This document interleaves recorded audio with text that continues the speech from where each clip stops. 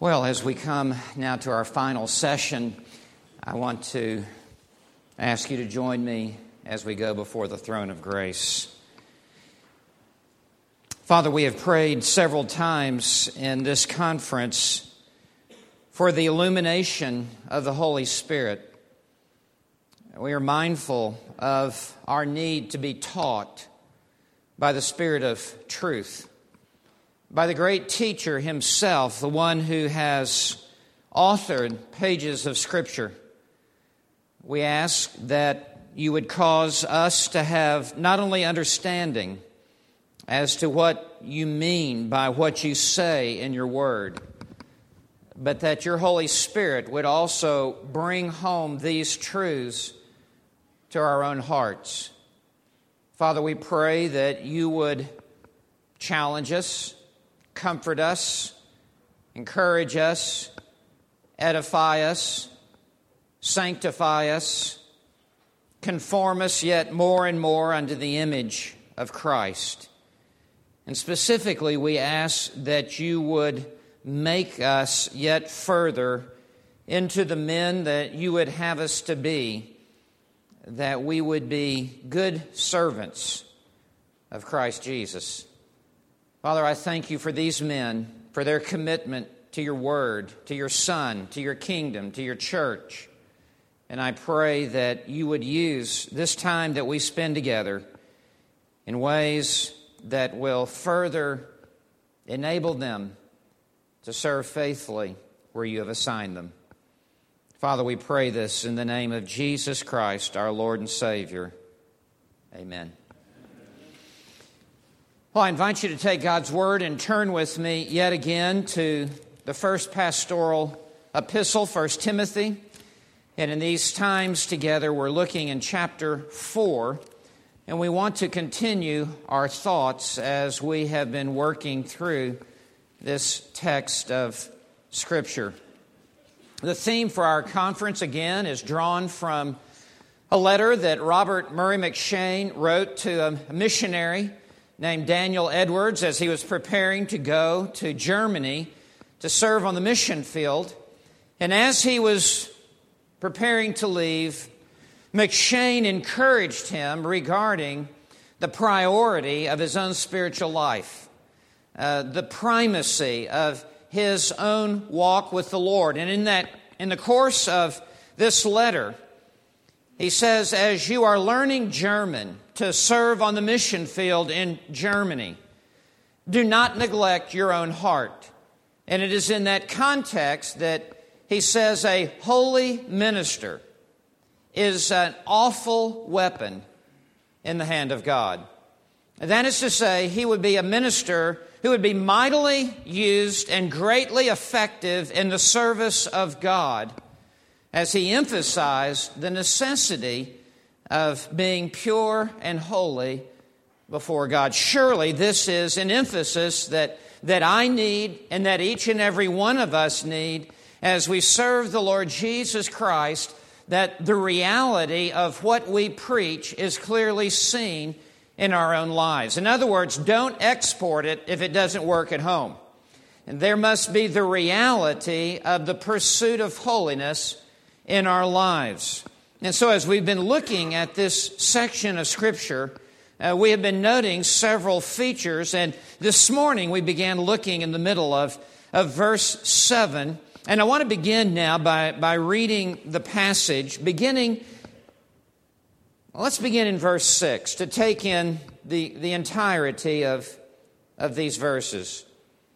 And pointing out these things to the brethren, referring back to verses 1 through 5, this note of warning that he must sound concerning the apostasy that would last throughout the age. In pointing out these things to the brethren, you will be a good servant of Christ Jesus, constantly nourished on the words of the faith and of the sound doctrine which you have been following, but have nothing to do with worldly fables, fit only for old women. On the other hand, discipline yourself for the purpose of godliness. For bodily discipline is only of little profit, but godliness is profitable for all things, since it holds promise for the present life and also for the life to come. It is a trustworthy statement, deserving full acceptance. For it is for this we labor and strive, because we have fixed our hope on the living God, who is the Savior of all men, especially of believers.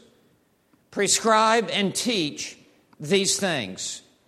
Let no one look down on your youthfulness, but rather in speech, conduct, love, faith, and purity, show yourself an example of those who believe.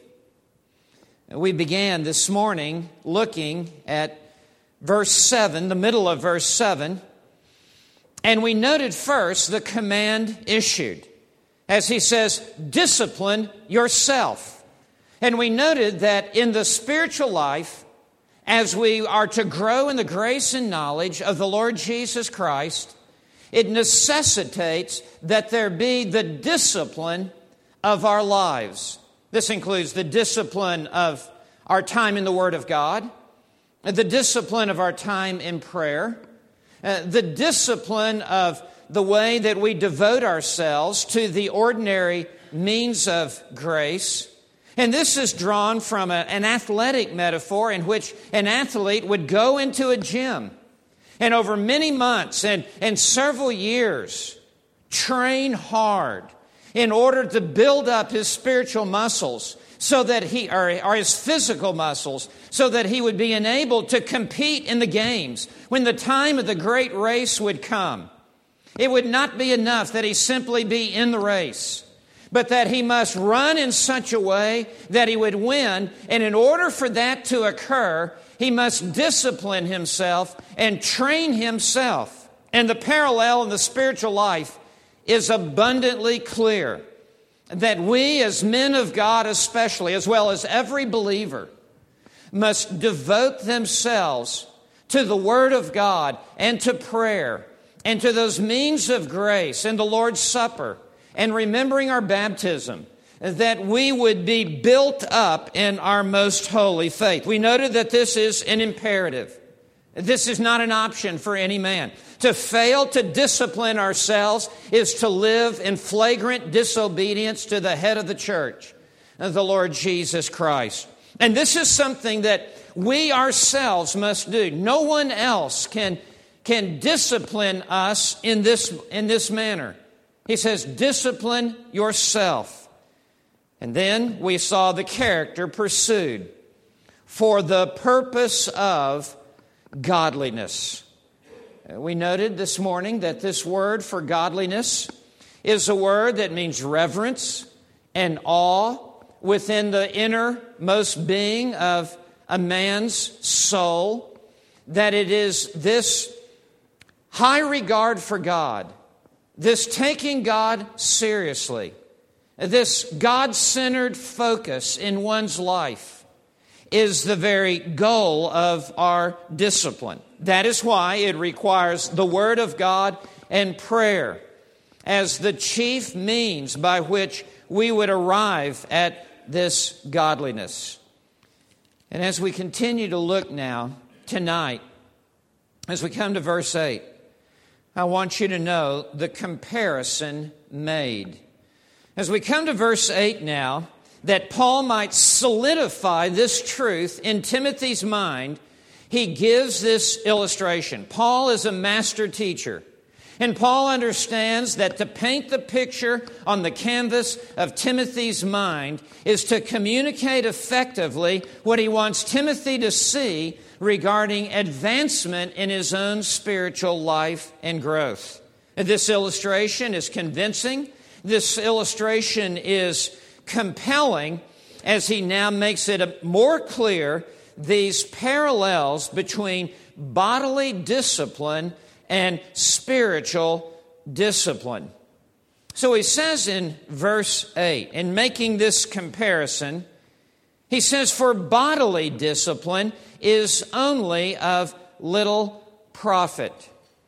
He acknowledges that the athlete who goes into the gymnasium and who devotes himself to work out and to train and to have his body in peak condition so that he may compete in the race with maximum effectiveness, he acknowledges that such bodily discipline, that is lifting weights, that is running, that is strict diet, that is regular sleep, he says, is of little profit, or as the ESV says, some profit.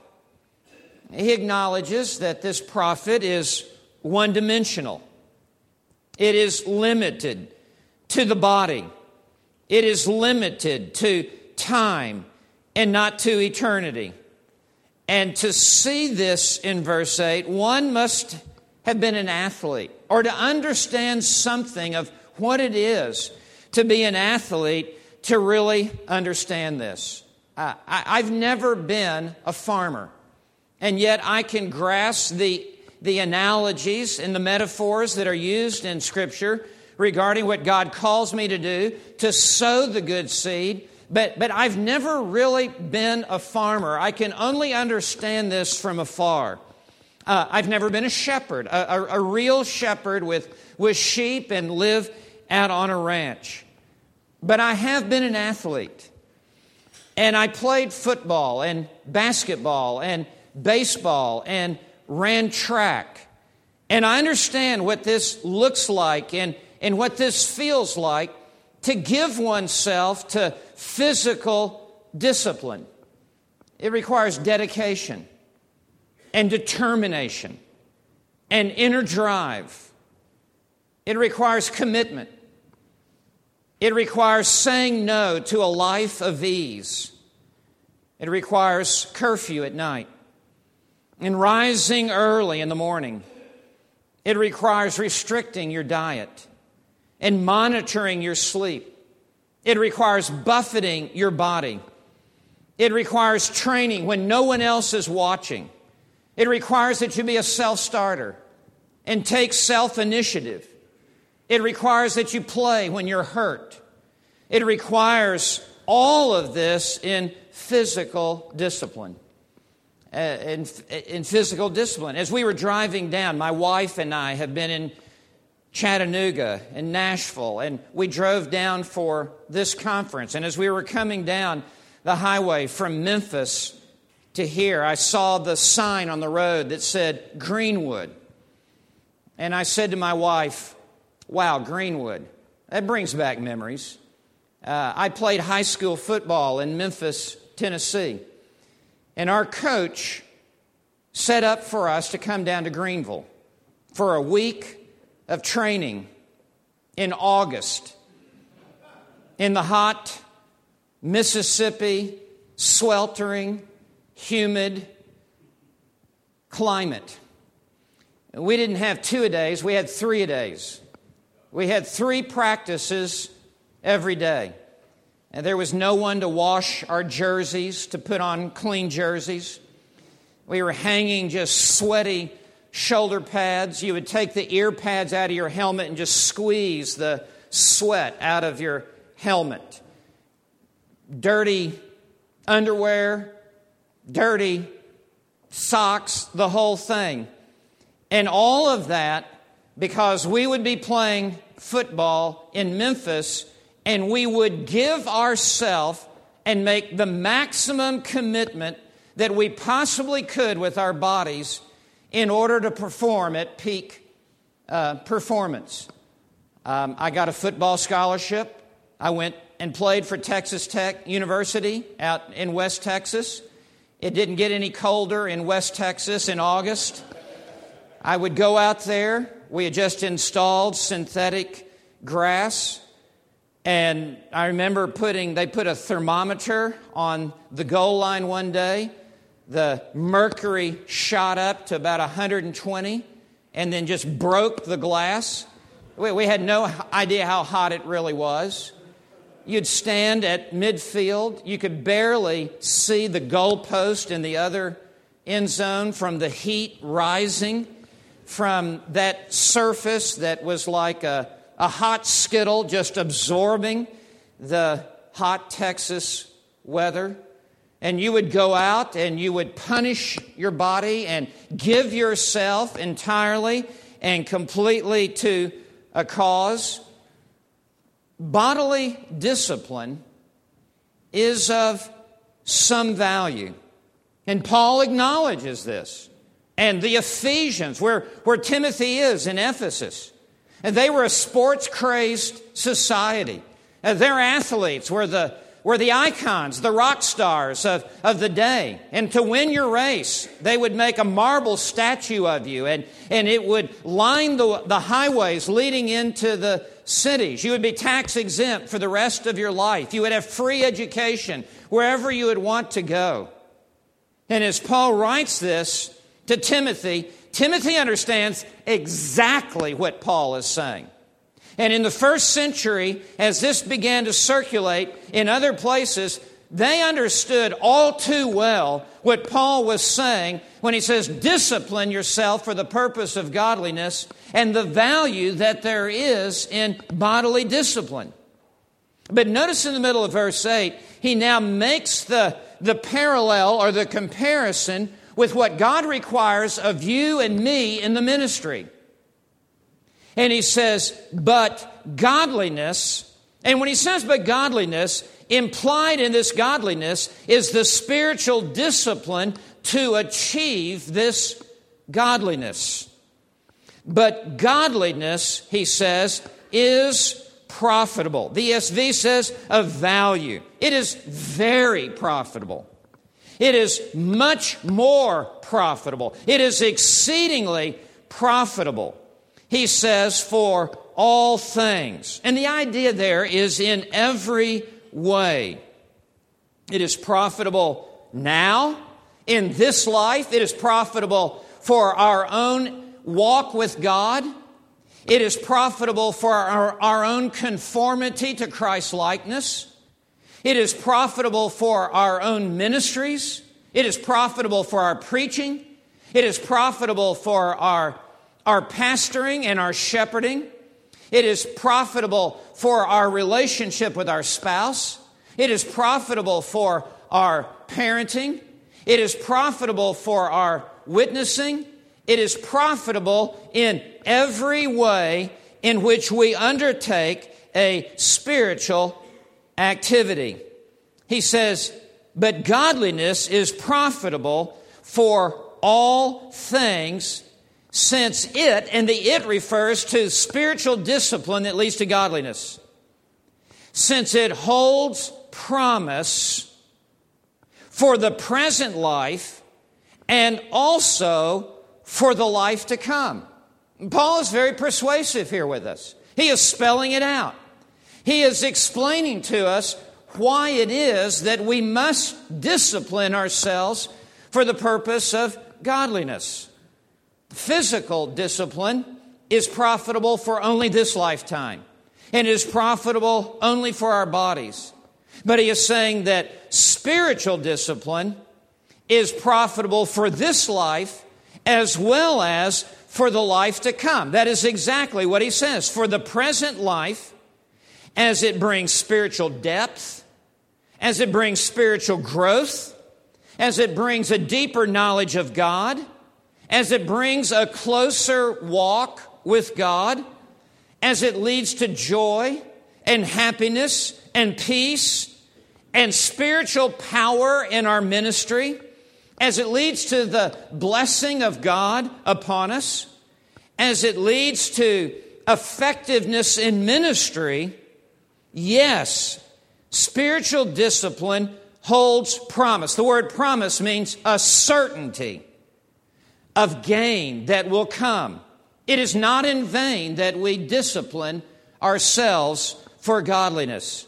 It holds promise for the present life and also for the life to come. This is the comparison made.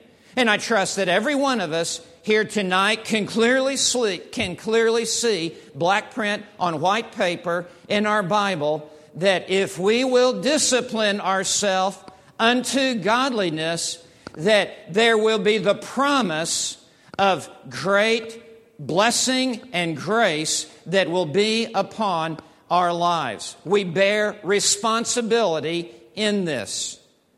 Now, notice in verse 9, I want you to see fourth, the confirmation stated. Paul now underscores the certainty of what he just said to Timothy. There must be no question in Timothy's mind regarding the truthfulness of what he has just asserted. He will not let Timothy think around him.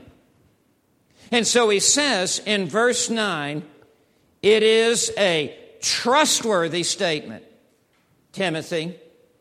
What I've just said to you, it is a trustworthy statement, and it is deserving your full acceptance. Now, this little phrase, it is a trustworthy statement. That is an often repeated signature statement. It is found in the pastoral epistles. And it is synonymous with Jesus saying, truly, truly, I say unto you. Everything that Jesus said was true. Everything that is recorded in the Gospels, coming from the lips of our Lord and Savior, Jesus Christ, is inspired, inerrant, and infallible. Yet when he says truly, truly, he is saying what I'm about to say rises to a higher level of importance. Not a higher level of inspiration, but a higher level of importance. And some things that Jesus said, quite frankly, are more important and more strategic and more far-reaching than other things that he said. And Jesus would flag the attention of his listeners by blowing a trumpet and saying, truly, truly, I say unto you. Perk up your ears. Pay attention. Listen to this. Do not let this pass you by.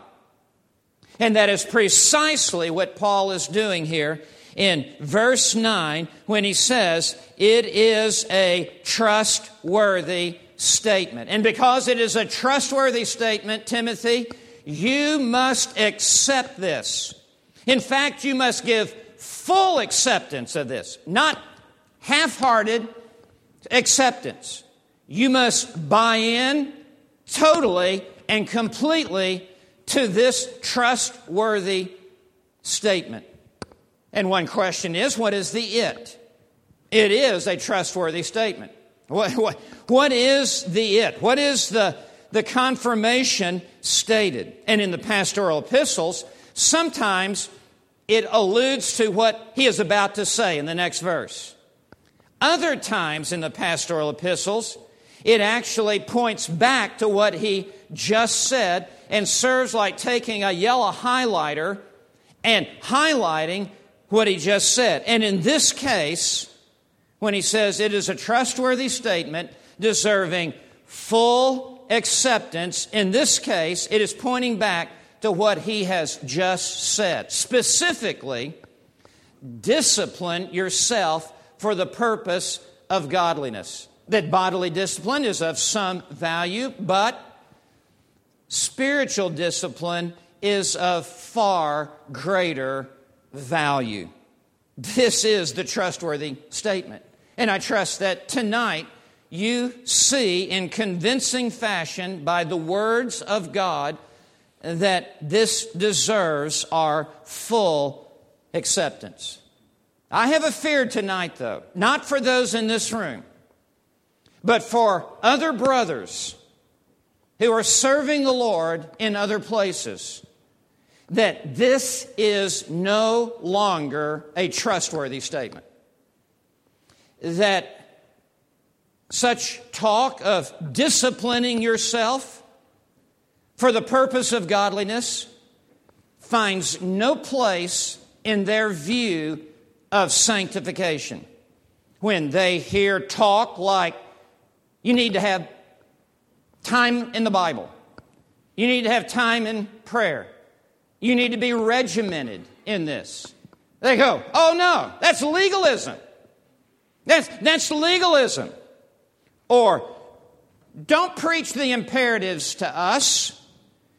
In other words, preaching with imperatives is legalism. All you have to do for your sanctification is just look back at your justification. Have you ever heard anyone say that? And it breeds passivity.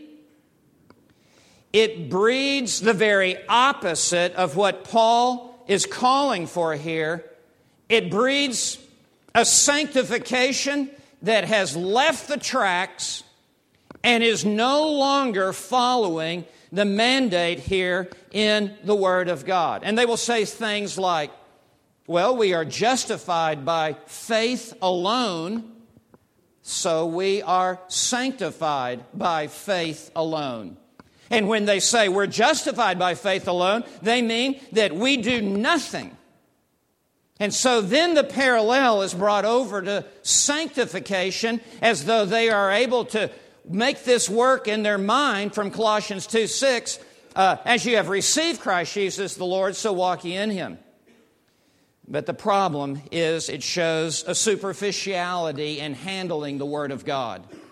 And it stands in total contradiction to what the full counsel of God has to say regarding sanctification. Solomon wrote and said, go observe the ant. Paul writes and says, go observe the athlete. Go into the gym. Watch him lift weights. See him push himself. Observe him perspire with great effort. Hear him grunt. Hear him groan under the heavy weights. Smell his sweat. Note the bulging of his muscles. See the straining of his effort. And there you will learn an important part of what true sanctification is and what it is to grow in godliness. We desperately need to recover what these verses have to bring to the table regarding our own spiritual life. It is not to be gained by just being kicked back and cool sitting in Starbucks. You got to get in the gym. You got to get in the Word. You got to get into prayer. And you've got to push yourself by the grace of God. Now notice fifth in verse 10. The confidence fixed. Paul is so convinced of what he has just stated regarding the necessity for spiritual discipline for the purpose of godliness that he reminds Timothy now that it is for this that he must labor and strive. Notice verse 10. For it is for this, and we ask the question, what is the this? For it is for what? And the context indicates it is for this discipline unto godliness. It is for this, he says, we labor and strive. Nothing kick back and cool here. Nothing passive here. Nothing just glancing back at justification here. No, if we are to discipline ourselves for godliness, it requires, Paul says, that we labor and that we strive. Now, these two words are words that call for great effort. The word labor, or as the ESV says, toil, means to work hard. The word literally means to labor and toil to the point of exhaustion. That you have nothing left to give. That you have laid it all out on the track. And that you have labored in your efforts to the point of exhaustion. This calls not for laziness, but for labor. And then he says, and strive. For it is for this that we labor and strive. These are strong words, my friend. And this word for strive is a Greek word that you're familiar with, agonizomai. The marathon was known as the agony, and we derive the agon, and in the English we speak of agony. It means to struggle. It means to agonize as one would in an athletic contest. Please, it doesn't say it is for this that we sit, but that we strive. Now, we need to understand this about sanctification. Regeneration is monergistic. We understand what monergism means. That the sinner is spiritually dead in trespasses and sin. That there is absolutely nothing that the dead sinner can do. That there is only one active agent, capital A, involved in our new birth.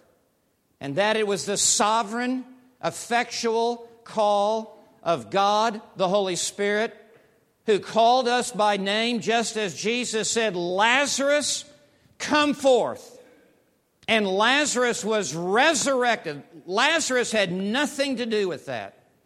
And it's been well said, if he had just said, come forth, the entire graveyard would have come forth. Lazarus, come forth. That is a picture of monergistic regeneration. But sanctification is not monergistic. Sanctification is synergistic. And a couple of years ago, I had the privilege to sit down with R.C. Sproul and to give careful and serious thought to this. And he is the one who brought to my attention, Steve, regeneration is monergistic. Sanctification is synergistic. There are two agents involved in our growth in grace. There is the inward ministry of God the Holy Spirit, and apart from Him, there is no sanctification. Jesus said, apart from me, you can do nothing. Nothing of any spiritual, lasting value. We could never do it on our own. It is Christ in us, the hope of glory, that brings about our sanctification. It is God the Holy Spirit, who indwells every believer, is at work within us, both to will and to work for His good pleasure. But in sanctification, it is never monergistic. It is synergistic. For we are no longer dead in trespasses and sin. We have been given a new heart. We have been given eyes to see and ears to hear. The Word of God has been written upon our hearts. He has put His Holy Spirit within us and causes us to walk in its statutes.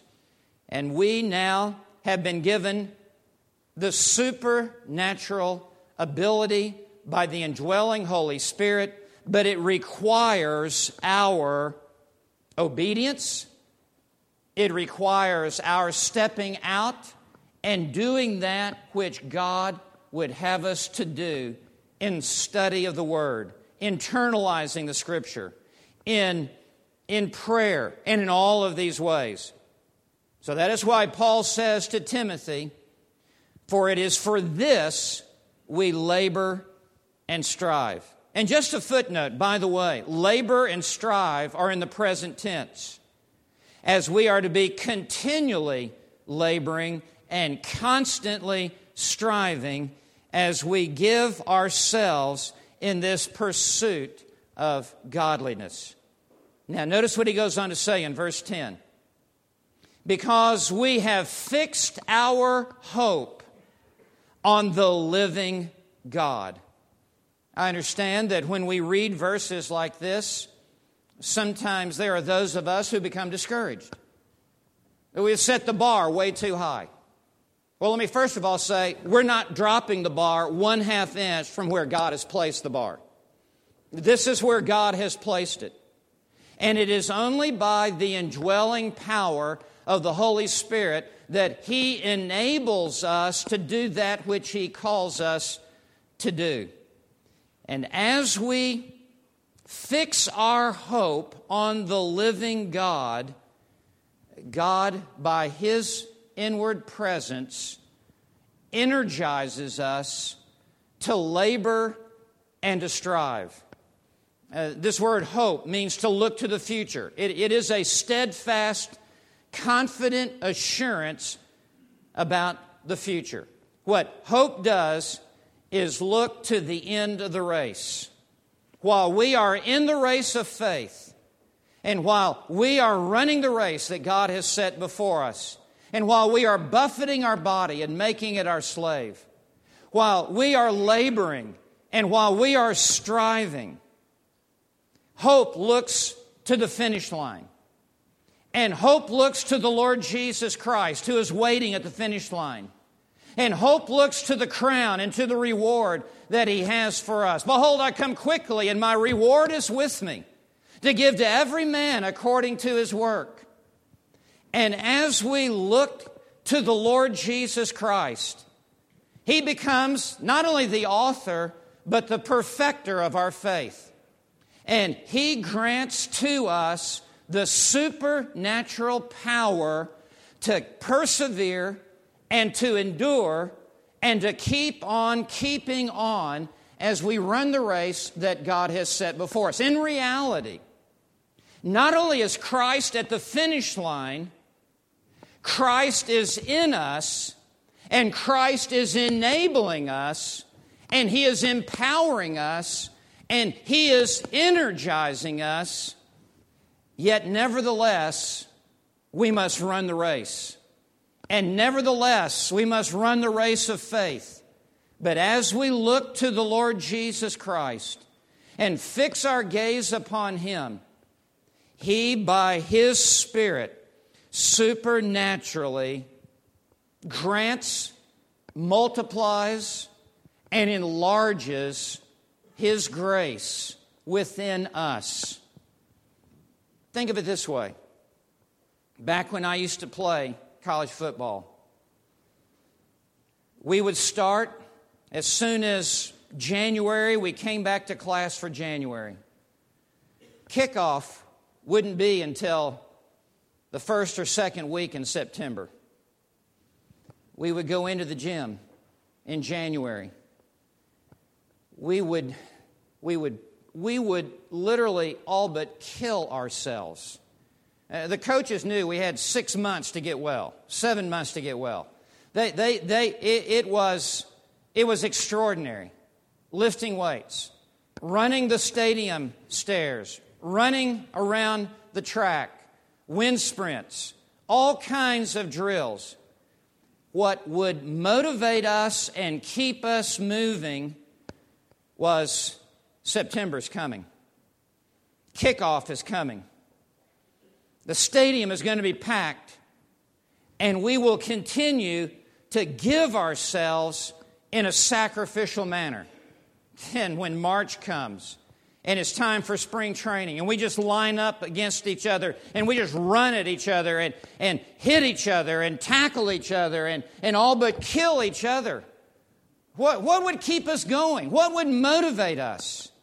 It was looking to the future, knowing the schedule has already been posted in the locker room. We know exactly. We're going down to New Orleans, and we're starting the season in the Sugar Bowl, and we're going to be playing against Tulane. Let us keep on keeping on in this. It would inspire. It would motivate. That is something of what Paul is saying when he says, because we have fixed our hope on the living God. Infinitely greater than looking ahead to a football season is for you and me to lift up set our mind on things above and not on things of the earth, and look to the Lord Jesus Christ and look to the future and the certainty of that day when we will stand before Christ and the books will be open And our entire life will pass before. None of our sins will be exposed. But as a servant before his master, so we will be evaluated according to our faithfulness with what he has entrusted to us. And it is this great day when we will be with the Lord and stand before him. And we long to hear him say, "Well done, good and faithful servant." That we draw strength and we endure and we press on in the midst of difficult ministry circumstances and even in the midst of the challenges we face. That is what Paul is saying. One day, Paul knows that Timothy will stand before the Lord and give an account for his ministry. James 3:1, "Let not many of you become teachers, my brethren, knowing what? That we shall incur a stricter judgment." I mean, there is an accountability that we will have to our master, and how we must discipline ourselves now. It is this confident look to the future and hope that puts new strength in Timothy's spiritual legs. It puts new air in Timothy's lungs. It puts new energy in Timothy's stride. It is this fixed hope that causes Timothy to widen his stride and to pick up his pace and to pump his knees as he finds himself in a very difficult ministry situation. He concludes verse 10 by saying, "This living God, who is the Savior of all men, especially of believers." Obviously, various ways to interpret this, and even within Reformed circles. I would take the all to refer to all kinds of men, all without distinction, as opposed to all without exception.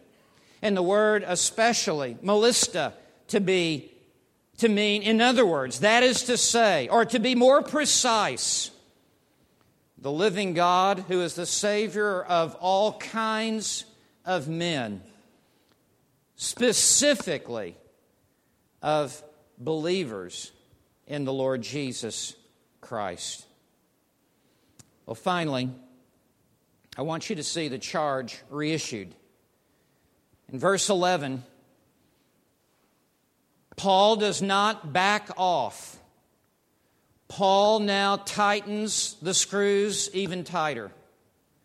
And Paul now says to Timothy,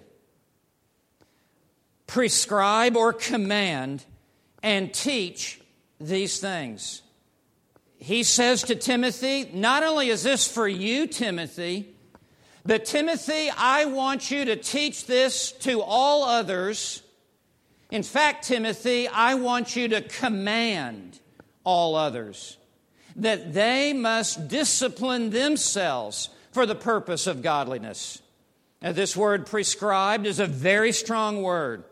It is a Greek word that means to charge, to declare, to give orders. It's in the present tense. Timothy, you need to be always prescribing and commanding this.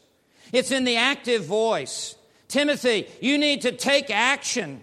It's in the imperative mood. Timothy, I command you to command others and to teach, to clarify, to specify, to give didactic instruction concerning these things. Prescribe and teach these things. What are these things? It's everything he's been talking about. It's about being a good servant of the Lord Jesus Christ. It's about disciplining yourself for the purpose of godliness. And Timothy, this is not only for you. Timothy, this is for everyone in your ministry. Not only am I commanding you, Timothy, but I'm also commanding you to command others this, that if your flock, your church, is to grow in personal holiness, then they too must discipline themselves. Now, why did Paul need to tell Timothy this? And the answer is Timothy was timid, he was shy, he was reticent, most probably because he was a younger man. And what Paul is saying to Timothy, Timothy, you need to speak up about this. Timothy, you need to speak out on this. Timothy, you need to stop being slow to speak about this. Timothy, you need to prescribe this. You need to command this. You need to teach this. And then he says in verse 12, let no one look down on your youthfulness. It was holding Timothy back from bringing the full disclosure of the truth of God to his flock. When he says, let no one, that is a very emphatic statement. Let no one, regardless of how old they are, regardless of how long they've been in this church, regardless of whatever famous pastors they had before you arrived, Timothy, you let no one look down. And this word look down, the ESV says, let no one despise you. Let no one think little of you. Let no one say, well, who is this young kid telling us how to live? Timothy, you're going to have to man up. And you're going to have to speak the very words of God. Let no one look down on your youthfulness. The old guard in the church at Ephesus were looking down on Timothy's youthfulness, and they were despising him. Timothy was fine in their eyes as long as he was in an assistant role to Paul. But now that Paul is no longer there, and Timothy has been elevated to be the lead teaching elder, it is with that promotion that the long-standing members there in Ephesus began to withhold their respect for Timothy and began to turn a deaf ear to Timothy. And he was causing Timothy to water down his message, to hold back what needed to be said, in order to only go so far as to have their acceptance. That is why Paul says, Timothy, that's just not even an option for you. You're not in a popularity contest with the old guard in the church at Ephesus. Timothy, I charge you to command and to teach these things. And you let no one look down on your youthfulness. He says, but rather show yourself an example. How will Timothy overcome this challenge to his pastoral leadership due to his youthfulness? The answer lies in here in verse 12. It will be by Timothy's distinctly godly life that he will provide an apologetic for what he is teaching and what he is preaching. In other words, Timothy will model the message, but rather show yourself an example of or to those who believe.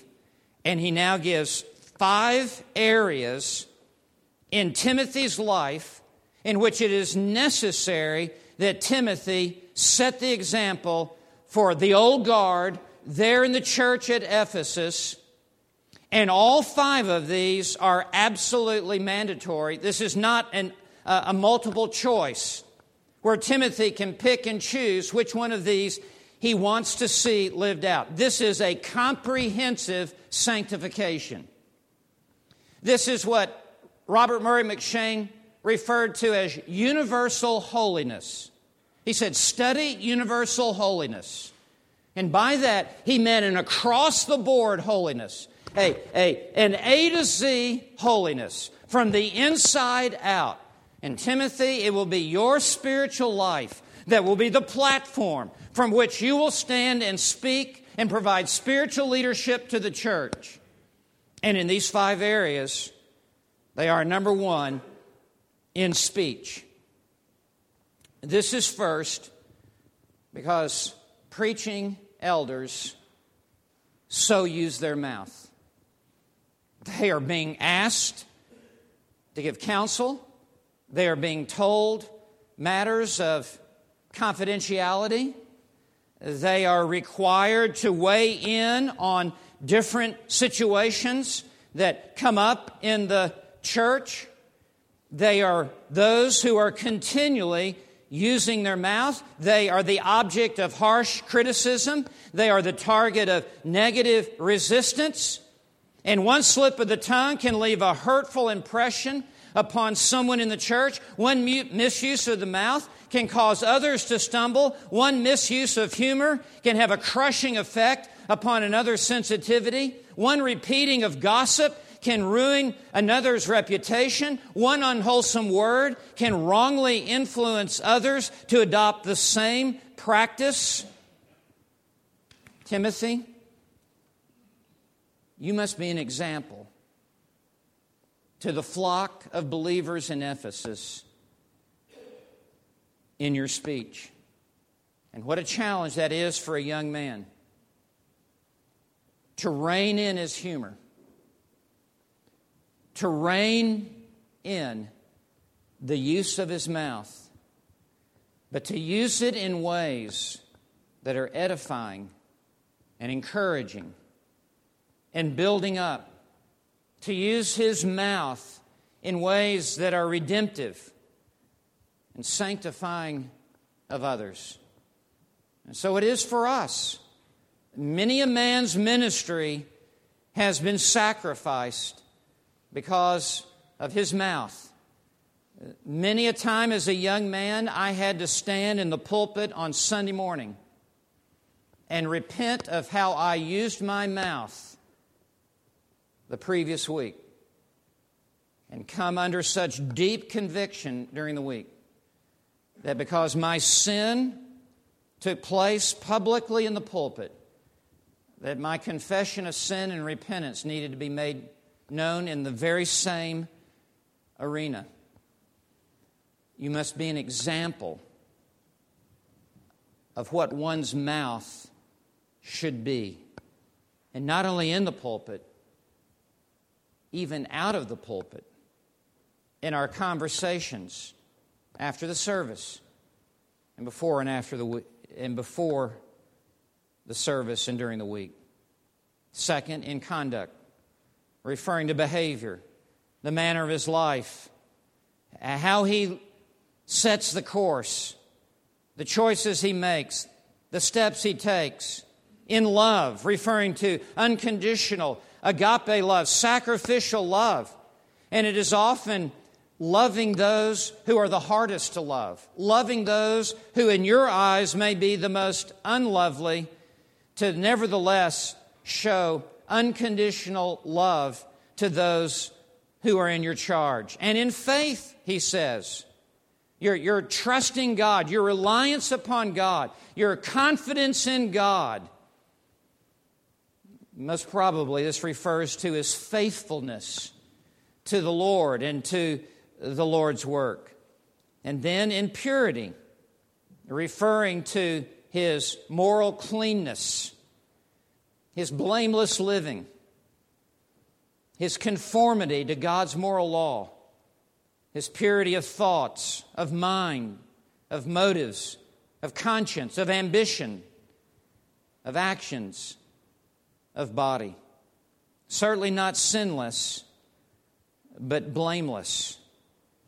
This is the comprehensive approach to sanctification that Paul requires of Timothy and of you and me.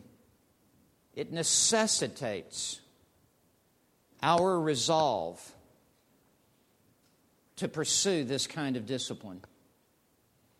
One minister who sought to discipline himself for the purpose of godliness was a colonial Puritan of the 18th century, the Venerable Jonathan Edwards. At ages 18 and 19, Edwards assumed the interim pastorate of a Presbyterian church in Manhattan on what is today Wall Street. And as he came to pastor this flock, he realized that the purity of his own life would be the foundation of his own ministry. And so Jonathan Edwards wrote 70 resolutions that would serve as a moral compass for his life, that would be restatements of Scripture that he would review on a regular basis to audit and to monitor his own spiritual life. On January the 14th, 1723, Jonathan Edwards, age 19, wrote this resolution. It is number 63. It is an astonishing resolution. On the supposition that there was never to be but one individual in the world at any one time who was properly a complete Christian, Jonathan Edwards reasoned there has to be only one Christian who is the most complete Christian on planet Earth in this generation. And Jonathan Edwards said, I want to be that Christian. Someone would say, wow, that's arrogant. So you want to be the worst Christian in your generation? That is a false spirituality. That is a pseudo-spirituality. No, Jonathan Edwards said, I want to be the one Christian in my generation who is most like the Lord Jesus Christ. And so he wrote, resolved. Where are Christians today who speak like this? Resolved to act just as I would do if I strove with all my might to be that one who should so live in my time. That is just a restatement of what Paul is saying, that we labor and strive. Edwards says that I will strive with all of my might to be the greatest Christian in this generation. Two days before, I found this in Edwards' diary. My wife has taken this, copied it, framed it, given it to all four of our children. It hangs in my study. It needs to hang in your heart. Edwards writes this on January the 12th, 1723. I have been before God and have given myself all that I am and all that I have to God, so that I am not in any respect my own. I can challenge no right to this understanding, this will, these affections which are in me. Neither have I any right to this body or to its members. I have no right to this tongue, these hands, these feet. I have no right to these senses, these eyes, these ears, this smell, or this taste. I have given myself clear away and have not retained anything as my own. I have been this morning to God and told Him I have given myself wholly to Him. I have this morning told Him that I did take Him as my whole portion, looking on nothing else as any other of my happiness, nor acting as if it were. And His law is my constant rule for my obedience. And I will fight with all my might against the world, the flesh, and the devil, to the end of my life. And that I did believe in Jesus Christ and did receive Him as Savior and Prince, and that I would adhere to the faith and obedience of the gospel, however hazardous and difficult the confession and practice of it may be. Now, henceforth, I am not to act in any respect as my own. I want to ask you, is there a resolve in your spiritual life? Is there a resolution to be the most like the Lord Jesus Christ that by His grace you can possibly be? I want to ask you, have you been before God this morning? And have you given yourself to Him completely? Have you told God that you have no right to anything in your own life? Have you given to God your tongue? Have you given Him your hands, your feet, your eyes, your ears, your obedience? I want to ask you, will you live in obedience to what Paul has charged Timothy with? Will you discipline yourself for the purpose of godliness? And will you labor? And will you strive to reach forward for the fullness of the experience of Christ in your life? If you find yourself here tonight and perhaps overwhelmed by such talk as this, I point you away from Jonathan Edwards. I point you to the Lord Jesus Christ. Look unto Christ. Draw strength from Christ. And as you look to Christ, be reminded that He disciplined Himself. He rose up early and was with the Father in prayer. And in Mark 1, when they came looking for Christ, they couldn't find Him. But then they knew exactly where He would be, because that's where He always was with the Father in prayer. And He disciplined Himself in the Word of God. And you throw Him out in the wilderness, and He is bombarded with temptation. And He has no Logos software. He has no concordance.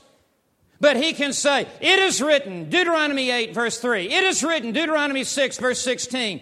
And He can quote Scripture because He has memorized it within His humanity. And He set His face like a flint towards Jerusalem. And it says when His disciples were traveling with Him for the Passion Week in Jerusalem after He left Jericho, they couldn't even keep up with Him, because He had set His face like a flint towards Jerusalem. He was resolved, and He was purposed to give Himself completely to the Father and to the Father's will. May we here tonight take to heart these words from the Apostle Paul, written to Timothy. These are strong words, but we will not neuter the Word of God. These are hard sayings, but there is a high call upon our lives, and how we must discipline ourselves in order to be an awful weapon in the hand of God. May God raise up from this room here tonight those men in this generation who will strike terror in the kingdom of darkness. That your stand for Christ will be so strong, that your resemblance of Christ will be so clear, that your resolution and resolve to Christ will be so unwavering, that you will stand out as stars on a dark night in this hour and in this day in which we live. Now is the time for the strongest men to preach the strongest message in the context of the strongest ministries and churches. Will you be one of those strong men in this generation? Let us pray. Our Father in heaven, I pray that these inspired words from 1 Timothy 4 will so ring in our heart that we will be challenged to pick up our pace to widen our stride, to pick up the pace with which we are running. I pray that you will challenge us to be in the Word, to be in prayer even more. I pray that you will make us strong in the grace that is in the Lord Jesus Christ. And I pray that it is in our weakness your strength will be made perfect in such earthen vessels as we are.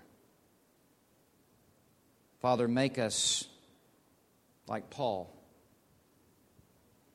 and make us like the man whom Timothy was to become. I pray this in Jesus' name. Amen.